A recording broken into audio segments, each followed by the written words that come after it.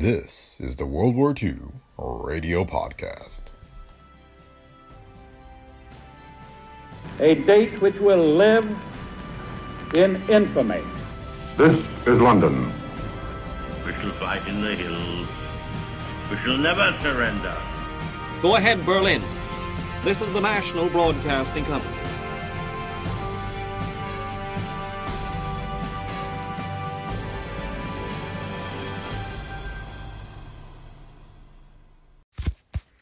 Welcome to the World War II Radio Podcast.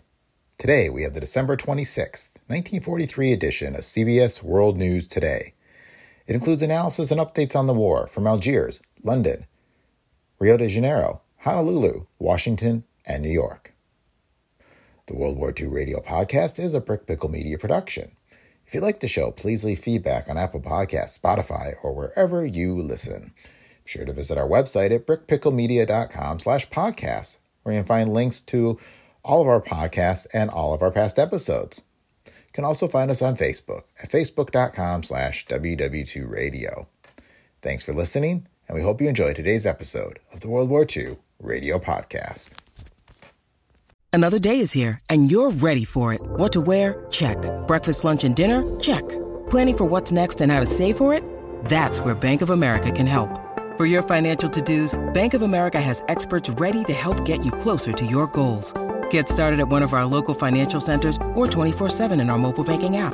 Find a location near you at bankofamerica.com/talktous. What would you like the power to do? Mobile banking requires downloading the app and is only available for select devices. Message and data rates may apply. Bank of America N.A., member FDIC. WBBM, Chicago. World News Today, brought to you by the Admiral Corporation, makers of Admiral Radio, America's smart set. By shortwave broadcast direct from important overseas stations, as well as leading news centers of our own country, CBS correspondents are waiting to bring you a complete report from the world's political and battlefronts. But first, here's Doug Edwards. The Allied Fifth Army in Italy has taken two German hilltop strongholds dominating a fortified village near Cassino, while Eighth Army troops are fighting fiercely in the streets of Ortona. On the Russian front, Soviet forces have taken the initiative on every sector of the long line, except southwest of Zholavin in White Russia. The Yugoslav partisans have cut the important Zagreb to Belgrade railway at several points, and in the Pacific, American heavy and medium bombers have made 4 more attacks on the Jap base at Cape Gloucester, New Britain Island. Now, Admiral Radio takes you direct to Algiers. Winston Burdett reporting. In the mountainous central sector of the Fifth Army front in Italy, American doughboys celebrated Christmas by pushing doggedly ahead in pouring rain, under wicked fire from enemy machine guns, and knocking the Germans off another peak in the outskirts of San Vittore. It was a bitter fight for a key objective. The hill the Americans captured is 1,400 feet high at the western end of the Samukro chain. It directly dominates the village, which is the enemy's next stronghold on the road to Cassino, 7 miles further up the valley. That is the only gain reported for Christmas Day along the entire front in Italy. Elsewhere, the Germans have fought us to a standstill. The approaches to San Vittore, which the Americans are now preparing to tackle, are stiff with mines and pillboxes, machine gun posts, and mortar batteries. This will be another grim job for the infantry. It promises to be the Battle of San Pietro all over again. The greatest immediate threat to the Germans' winter line is in the east on the Adriatic coast. To answer that threat, they have concentrated 3 divisions against the Canadians in and around Ortona. In the furious battle for that port town, the anchor of Marshal Kesselring's left flank, where the Germans are still holding out, both sides are relying heavily on armor. The Canadians have blasted all but a handful of Germans out of Ortona after 5 days of the deadliest tank and infantry fighting of the Italian campaign. But that handful are still clinging to the northwest section of the town.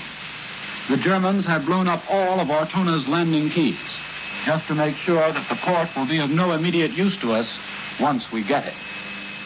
Here at headquarters, the main topic of speculation this weekend has been the new Allied command appointments for the invasion of Europe. Those appointments are in themselves a significant comment on the way the war has developed in the Mediterranean theater. General Eisenhower will leave his command here to head the massive Allied offensive now in the making against Germany. Lieutenant General Carl Spaatz, until now commanding the Northwest African Air Force, will also leave this theater to head the entire American strategic bombing of Germany. General Montgomery will become Commander-in-Chief of British invasion armies in the United Kingdom. Of the top men in the Mediterranean theater, General Sir Harold Alexander is presently slated to remain as commander of the Allied armies in Italy. So the questions which people are asking here are, what next in the Mediterranean? Will further Allied offensives be launched from the south? Will Italy be the springboard for something else? Or will Italy serve mainly as an air base to swell our bombing offensive against Germany? This is Winston Burdett at Allied Force Headquarters in North Africa, returning you now to CBS in New York. More news in just a moment, but first here is Warren Sweeney with a word from Admiral Radio. Next Friday will mark the third time our country has paused at midnight to look forward to a new year as a nation at war. 2 years ago, we were a stunned nation, shocked at the treachery of a cowardly attack. Last year, a nation engrossed in seemingly insurmountable difficulties in the process of preparedness. This year, an entirely new picture is presented. Production problems have been solved. War industries, like the two great Admiral plants, are turning out the materials of warfare in ever-increasing amounts. Our armed forces, steeled in the fire of experience, are sending our enemies reeling back in the prologue of mightier blows to come. All these things we will see as we welcome the new year this week. A welcome, while it may lack the carefree gaiety of pre-war years, will be marked with the satisfaction of a job well begun, a hope of a not-too-distant victory. The Admiral Corporation and every Admiral worker join in the silent resolve that the work so well begun shall continue until our enemies are blasted into complete defeat. But to you on the home front, Admiral has this assurance. Though completely engaged in war production now, Admiral, in peacetime, the world's largest manufacturer of radio phonograph combinations with automatic record changers, is today planning the conversion to civilian duties, to the building of the new Admiral, America's Smart Set. Now, here once again is Doug Edwards. For Homefront News, Admiral Radio takes you to CBS Washington. Don Pryor reporting. It looks like a toss-up today as to whether the railroad strike controversy will be settled or whether the government will take over the carriers. Right now, the argument is hanging on dead center. 2 of the operating brotherhoods have called off their strike and are willing to submit to President Roosevelt's arbitration. The others, 3, have refused and are still threatening to strike at 6 a.m. Thursday. Leaders of the 15 non-operating unions are expected to meet at the White House tomorrow with management representatives, but nobody really counts on an agreement. The president will return from Hyde Park tomorrow, and if the strike threat still exists by Wednesday, the government probably will be operating the railroads Thursday morning. As for the steel strike, there's still no new information about it here, but plenty of worry. 40,000 men are already off the job, and the number is expected to jump to 350,000 in the next day or so. The unions blame the War Labor Board, which refused to guarantee that any agreement would be retroactive. Union leaders claim that no strike call has been issued, but so far the strike is following pretty much the same pattern as the coal strikes, which won increases for the miners. I return you to Admiral Radio in New York. There's been no word from Moscow in recent hours on the latest developments on the Russian battlefronts, but Berlin says the Red Army has extended its gains in the Zhytomyr area of the Kiev Bulge. The Russians are said to be using superior forces in this drive, which the Germans say has already penetrated some of their positions. Moscow thus far has said nothing about the fighting in the Kiev Bulge. The Russians continue to stress the gains they're making in White Russia, gains which resulted in the recapture of another 200 populated places and put Soviet forces within 15 miles of the enemy stronghold at Vitebsk. The Russians have also cut the important Vitebsk-Polotsk supply highway. And now for a summary of recent developments in the South Pacific, here is Columbia's military analyst, Major George Fielding Elliott. The continuing Allied air attacks on the Japanese air base at Cape Gloucester are certainly suggestive of a possible landing in that area. The Japanese appear to be unable to operate their air power from this base due to these continuous attacks. The objective of our last range appears indeed to have been shifted to the surrounding villages where Japanese troops may have taken refuge. The Japanese and German radios are reported as hinting that a landing has already taken place. However this may be, it's clear that in the strategical sense, the same pattern is being followed in New Britain that has already been successful on Bougainville. where the establishment of an American air base at Empress Augusta Bay has been followed by the neutralization of the Japanese air facilities at all other points on Bougainville Island. The landing at Empress Augusta Bay was made under cover of long-range and carrier-based aircraft. Once made, it established a base from which all types of land-based aircraft could be brought to bear against other Japanese installations on the island. That was Columbia's military analyst, Major George Fielding Elliott. Here in our New York studio today is Russell Hill, correspondent for the New York Herald Tribune, who has just returned from the Mediterranean Theater of Operations, where he's been covering the war for the last 3 years. Mr. Hill, a lot of us here at home are interested in knowing something about the Allied generals who are conducting our offensives. You've spent some time at the headquarters of General Montgomery, the British commander of the 8th Army, who has just been chosen to play a leading role under our own General Eisenhower in the Second Front invasion. We'd like to know what kind of a general and what kind of a man Montgomery really is. There is a very revealing remark about General Montgomery, which is attributed to Mr. Winston Churchill. The story goes that the Prime Minister, when asked his opinion about the 8th Army commander, considered for a moment and then replied, "Montgomery, in defeat, unthinkable. In victory, insufferable." Certainly it is true that Monty is not conspicuous for the courteous and modest manners that make General Alexander, for instance, such a pleasant person to know. Montgomery thinks he's good and doesn't mind saying so.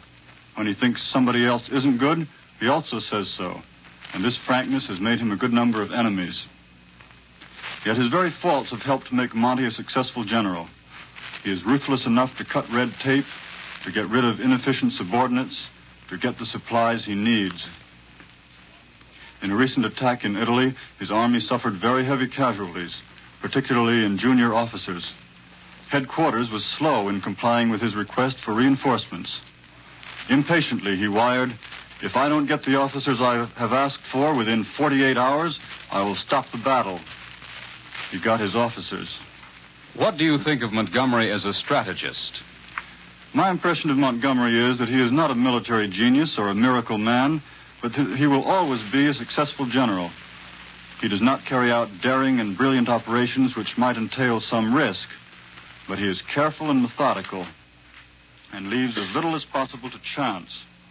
He knows how to inspire his men with confidence and enthusiasm, and he has had plenty of experience in handling the various weapons of modern war, in coordinating all arms of the service, and in cooperating smoothly and closely with the air forces. When General Montgomery leads his new army into action in Western Europe, we can be sure that he will not let us down. He will lay his plans carefully and will not undertake anything that does not have a good chance of success. He has never yet suffered a major setback, and there is every reason to hope that he is not going to. It is important to be able to count on that. Thanks, Russell Hill of the New York Herald Tribune, for that picture of a great general. London newspapers this morning are practically unanimous in acclaiming the appointment of General Eisenhower to lead the invasion of Germany. The Express praises the general for welding the fighting men of our two races into one whole, happy, and formidable instrument of battle. The Dispatch says Eisenhower won very high praise everywhere for the brilliant way he handled the First Command, fusing joint British and American land, sea, and air forces. The Observer says Eisenhower has a grand knack of finding talents and mixing them. And the Times adds he has the gift of getting the best out of subordinates because he's big enough to leave them do the job he has given them in their own way.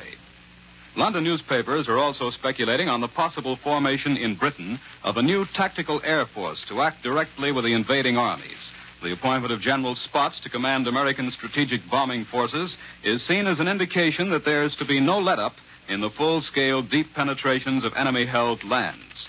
And the Sunday News says it is to be presumed that what might be described as an Allied air expeditionary force will contain every type of plane needed to support the opening and maintenance of a second front.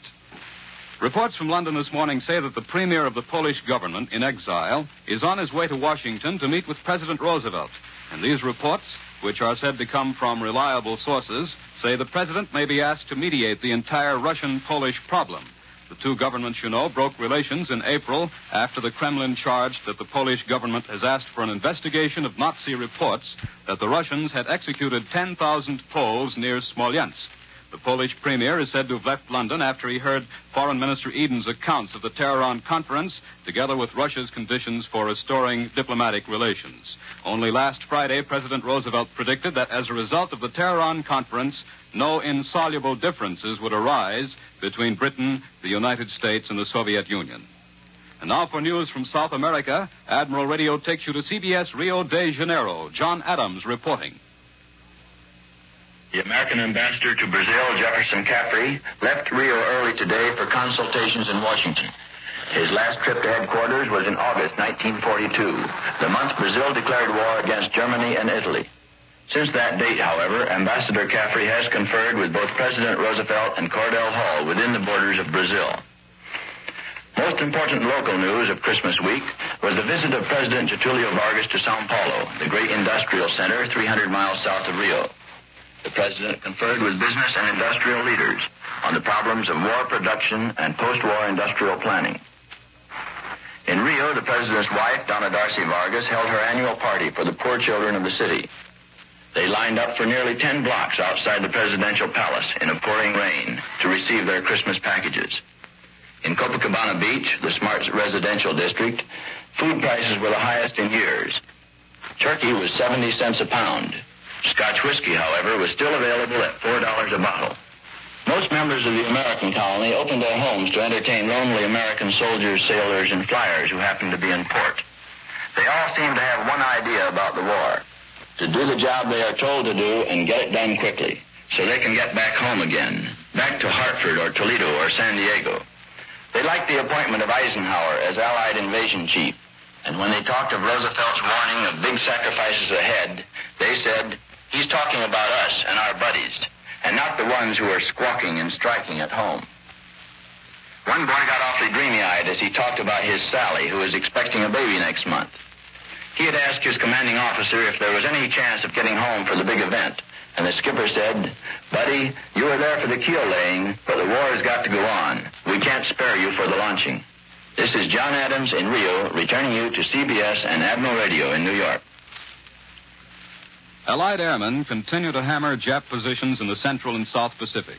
For a report on these developments, Admiral Radio takes you after a brief pause to CBS Honolulu, Webley Edwards reporting. The Marshall Islands, most immediate obstacle in the path of the Pacific Fleet's road to Tokyo, are the most bombed bits of land in the world today. 21 times in the last 8 days, Army and Navy planes have made the Marshalls their target, adding to the punishment dealt to these islands since mid-November. Within the last week, 2 and often 3 times a day, our planes have been over the Marshalls, dealing death and destruction to ship and shore installations there. Hitherto unknown names such as Kwajalein, Jaloi, Wotie, and Mili have become commonplace names in the communiques and news releases from Central Pacific headquarters. On the maps of the 7th AAF and of Fleet Air Wing 2, these clusters of coral atolls are hotspots, marked for constant attention by heavy and medium bombers and fighter groups. In land area, the Marshalls are not important, but as airstrips and anchorages, flanking or obstructing the sea lanes to Japan, they are extremely important. And that is why these islands, in total area about the size of Rhode Island, are receiving the lethal attention of our Central Pacific air strength with such regularity. They are the forward group of stationary carriers the Japs have built up during the last 25 years as bastions for their hoped-for conquest of the Pacific and the world. Of all Jap-held bases, they are closest to our fence frontier here in the Hawaiian Islands. It has taken us a couple of years to establish our own bases near enough to them to give them a daily plastering. In the early days, our strikes were by fast-moving carrier planes. And then we started moving toward them through our occupation of the Ellis Islands. And then more recently, through our occupation of the nearby Gilberts. The Marines at Tarawa gave us a most important airstrip there, from which our fighter and medium bomber planes could augment the attacks of the longer-flying heavy bombers from more distant islands. In the middle of the day's news, bombings on Berlin and other key German cities, predictions of an offensive against the European continent and tremendous gains in Russia, the Marshall Islands may appear as tiny bits of land in a vast Pacific, far from the ultimate objective of our Pacific forces, which is Honshu Island in Japan. But mark this, they are 2,000 miles nearer to Japan from Hawaii, and that would be pretty good ground gaining in anybody's league. This is Webley Edwards at Pearl Harbor, returning you to Admiral Radio in New York.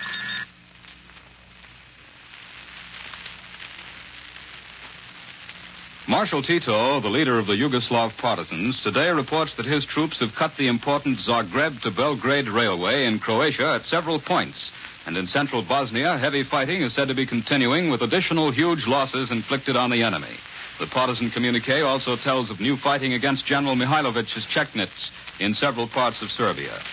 From Cairo comes the suggestion that if and when the Allies open an offensive in the Balkans, General Sir Harold Alexander will be the top man. Back in this country is the Coast Guard combat artist who has been a witness to all three of our invasions in the Mediterranean area. For his story, Admiral Radio takes you to CBS Washington. Don Pryor reporting. This war has had a tremendous impact on all kinds of people. How each one takes it is the measure of himself. How all of us take it is the measure of America's great strength.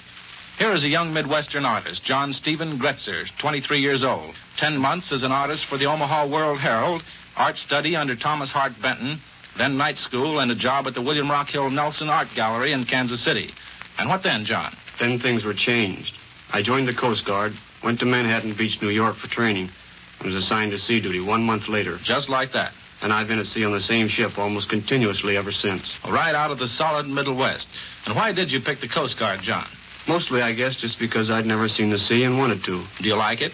Frankly, I didn't like it at first during that month of training. It was pretty rough for an artist anyway. But I liked the sea immediately, and after a while I got so I liked almost all of it. Especially after we'd been through a couple of invasions. Which invasions? We were in all three of them. North Africa, Sicily, and Italy. I was on a Coast Guard transport, the Samuel B. Chase. Well, you sound sort of proud of that ship. I am. She's known as the Lucky Chase. At Oran, she was only one of a group of 4 transports that wasn't sunk by bombing. She was attacked morning, night, and sometimes oftener for days on end. She stood off Gela, Sicily, unloading troops and taking on wounded for several days, with bombers overhead all the time. At Salerno, she did the same thing, only there it was twice as tough. On the way back from there, sailing through a channel in the minefields, she went through the worst night bombing attack I've ever seen. At least an hour and a half with the air full of tracer shells and bombs exploding all around. But in all that time, 18 months, she was never damaged once. She never lost a single man, and nobody in the crew was even wounded. Well, Lucky Chase is right. John, where did you spend last Christmas? At Gibraltar. We laid up there for a couple of weeks. Homesick? Gosh, yes. I had just been married 1 year before on December 26th. It had been a long time. The boys had a Christmas celebration on board with turkey and all the rest, but we hadn't received any mail for several months. Not even a letter, much less Christmas packages. On top of that, I drew a gun wash Christmas Eve and had to miss the celebration. But this Christmas was different. Yes, this was different. Mrs. Gretzler is right here in the studio. She arrived in Washington just 3 days ago, and she and John spent Christmas together. For the first time, incidentally, they've been seeing each other for 10 months. John is now a combat artist, and he'll stay here for a while, putting his experiences onto paper and canvas, and then out to sea again. But incidentally, don't let that word artist fool you. John is an artist, all right, and a good one. But combat artists in the Coast Guard are fighting men, first, last, and always. They do their drawing when they can. I return you to Admiral Radio in New York. And once again, here is Warren Sweeney with a word from Admiral Radio. With the Admiral Corporation and other radio manufacturers devoted entirely to wartime production, the radio you now have has become practically irreplaceable. But no matter how careful you may be, breakdowns are bound to occur at some time or other. If your set fails to operate perfectly, however, there are some things you can do before calling on your busy Admiral dealer. Certain checks you can make to determine if there is actually a structural failure. For example, are you sure the plug is firmly inserted in the light socket or that the wire on the plug is not loose? Servicemen can tell of many calls made for something no more serious than that. As a wartime service to you in helping to keep your set in operation and to help save the time of your busy Admiral dealer, Admiral has prepared a home checkup chart giving some 20 suggestions of things you can do before calling your serviceman. To obtain one of these charts, just ask for it at your Admiral dealers or address a letter or card to this station. The simple directions you will find on this chart may be the means of keeping your set in operation and may save you the expense of a service call. Ask your Admiral dealer for a home checkup chart or send your name and address now to the station to which you are listening. Careless talk can cost lives. Words can sink ships, lose weapons, mean the failure of military ventures. Remember these rules in even the most carefully guarded conversation. If you hear it from someone else, don't pass it on. If you see it yourself, tell no one. Don't talk unless you read it in the newspapers or hear it on the air. These are things our enemies would like to know about our men, planes, ships, and supplies. Where, how, when, how many, what kind. Let's make them find out the hard way on the battlefields of the world. The appearance of Navy personnel on this program does not constitute an endorsement of our product for the Navy Department. World News Today is brought to you each Sunday at this hour by the Admiral Corporation, makers of Admiral Radio, America's Smart Set. Be sure to listen again next Sunday when Admiral brings you World News Today by shortwave direct from leading news centers of the world. This is the Columbia Broadcasting System. The WBBM Air Theater, Wrigley Building, Chicago 11. Thanks for joining us for today's episode of the World War II Radio Podcast. We hope these old-time radio programs entertain and help you learn more about what Americans experienced during the war 80 years ago. Be sure to visit brickpicklemedia.com/podcast for past episodes and more information